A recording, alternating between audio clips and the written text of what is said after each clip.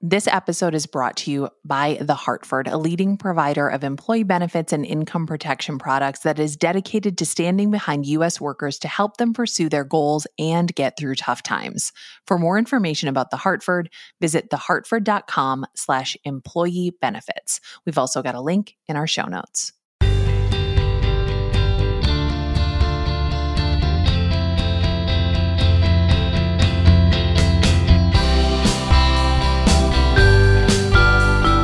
I'm Nora McInerney, and it's going to be okay.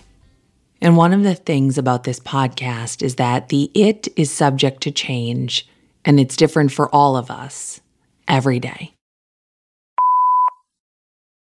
Hi, Nora and crew. I'm Kelsey, longtime listener, first-time caller. That phrase right there might date me slightly, but so will the okay thing I'd like to share. And let's not call it old, but rather classic or vintage. I'm a huge fan of the 1985 miniseries Anne of Green Gables. It's so dear to my heart that I'm vehemently opposed to watching the Netflix reboot. Megan Follows' portrayal of the quirky, verbose Anne brings me comfort every time I'm sick, sad, or struggling. It's an anchor when life feels like, quote, a perfect graveyard of buried hopes. Gosh, I love that. And although I know the miniseries is based on Lucy Maud Montgomery's 8-part book series, I confess I've only read bits and pieces. My mom, however, has read them all. And during one of her late night or early morning reading sessions, she came across this. A broken heart in real life isn't half as dreadful as it is in books. It's a good deal like a bad tooth, though you won't think that a very romantic simile. It takes spells of aching and gives you a sleepless night now and then. But between times, it lets you enjoy life and dreams and echoes and peanut candy as if there were nothing the matter with it. So when I went through a horrible breakup years ago, I found this quote with a box of peanut brittle at my doorstep. And when heartache struck again a few years later, more peanut candy and a reminder of Lucy Maud's wise words. And just recently, I found something sweet on my porch with a kind note from my mom. And so the exchange continues whenever either of us experience heartbreak or disappointment or pain, even extending the gesture to friends and other family members. It's just a small it that reminds me it's going to be okay.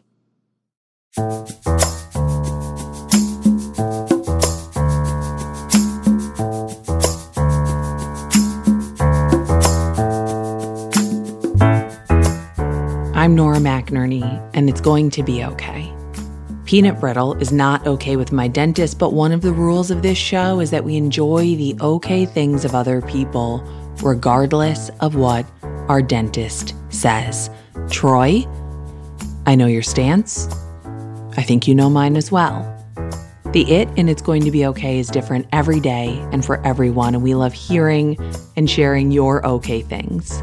You can attach a voice memo to an email and send it to us, igtbo@feelingsandco, or you can just write us an email. You can also call us at 612-568-4441. It's Going to Be Okay is a production of Feelings & Co. You can find all our shows and our merch at feelingsand.co. Our team is myself, Nora McInerney, Marcel Malakibu, Jordan Turgeon, Claire McInerney, and Megan Palmer.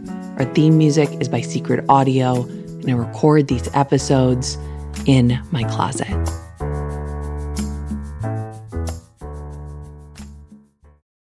This episode of It's Going to Be Okay was brought to you by The Hartford. Employee benefits have always been hard to understand.